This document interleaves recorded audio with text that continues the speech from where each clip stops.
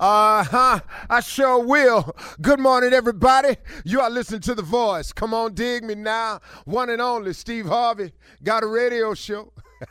Yeah, man. Steve Harvey got a radio show. Trying to do something with it, too, man. I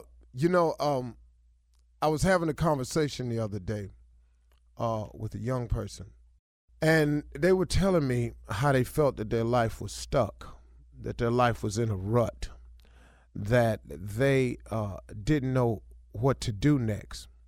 And one of the things that was causing them this sadness or this depression, I mean, they're really, really into something right now. One of the things that was causing it was the fact that they had made a list of things they wanted to accomplish by a certain age.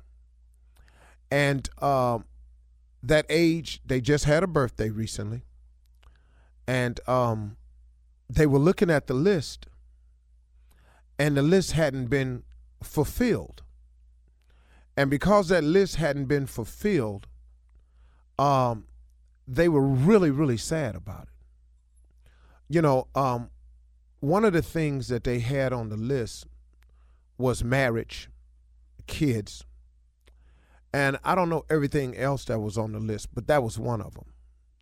And because she had reached a certain age and she wasn't married and she didn't have the kids and she had just celebrated her birthday, she's gone into this mode of sadness where it's really, really taking a toll on her.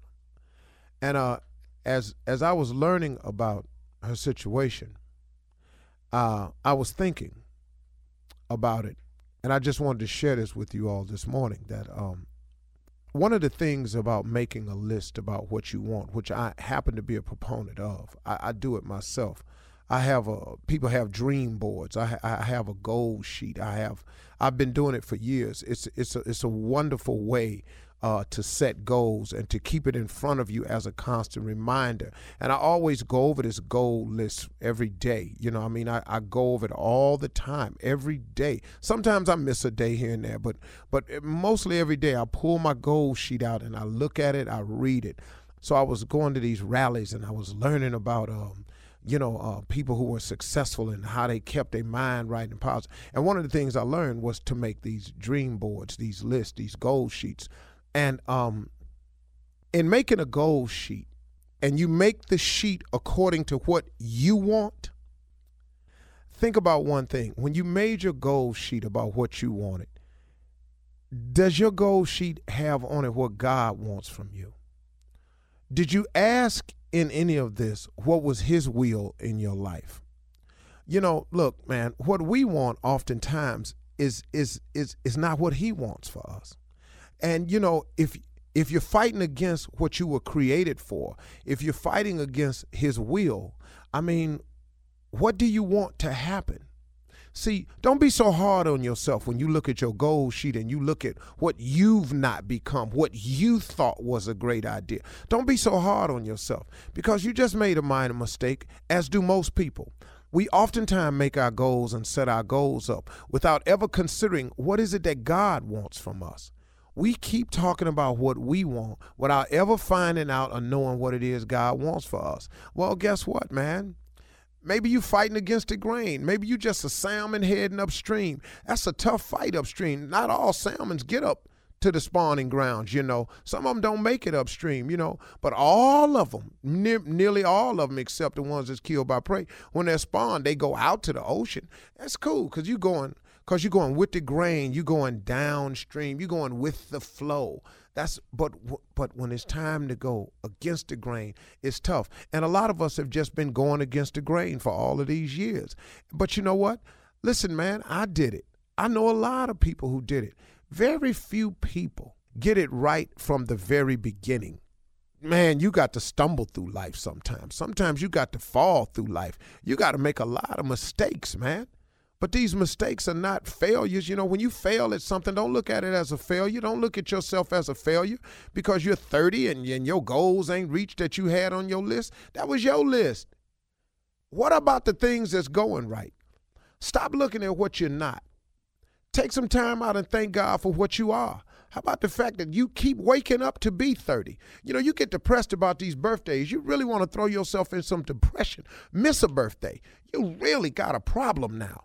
Look at where you are. You keep reaching birthdays. That's a glorious blessing. You keep waking up. You got your health. You've accomplished something. Something on your list is done.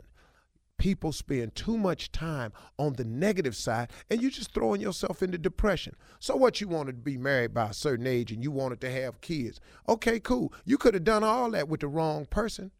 There's a blessing in not being married to the wrong person. There's a blessing in not having kids and nobody to help you raise them. There's a blessing in that, man. You're talking to somebody who can tell it to you. You can marry the wrong person if you want to. I'm telling you, you're going to be up in some mess you can't count on. So instead of being angry because you're not married, you don't have kids, why don't you thank God, the man? Maybe he spared you from some misery here. Maybe you could have married the wrong person. Maybe you'd have kids and you're not really ready to be a mother or a father. You got to look at the upside, man. Quit looking at what you don't have. Take some time to thank God for what you do have. When you do that, you make more room for blessings to flow into your life. I'm not saying how God thinks because I really don't know, but I'm telling you. If a person comes to me, and I always give a person something, and they never appear grateful or they never say thank you, please know you can quit coming to me. Now, I don't know that's how God works, because I've gone back to him several times without being grateful or thanking him, and he's filled my basket up again. So I really think he's not like that. But I can't make the call for sure.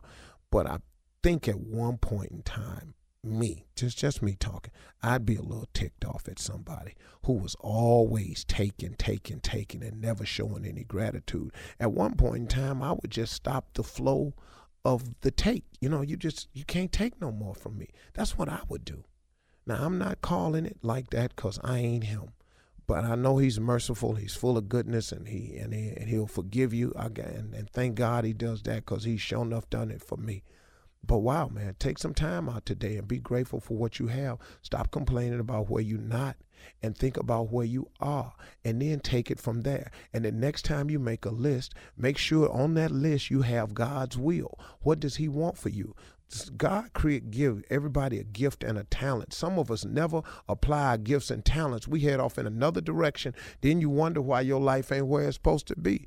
Have you ever thought about what God gifted you to do? Have you ever thought about doing that? Skip what you want. I wanted to play in the NBA, but I got to tell you something.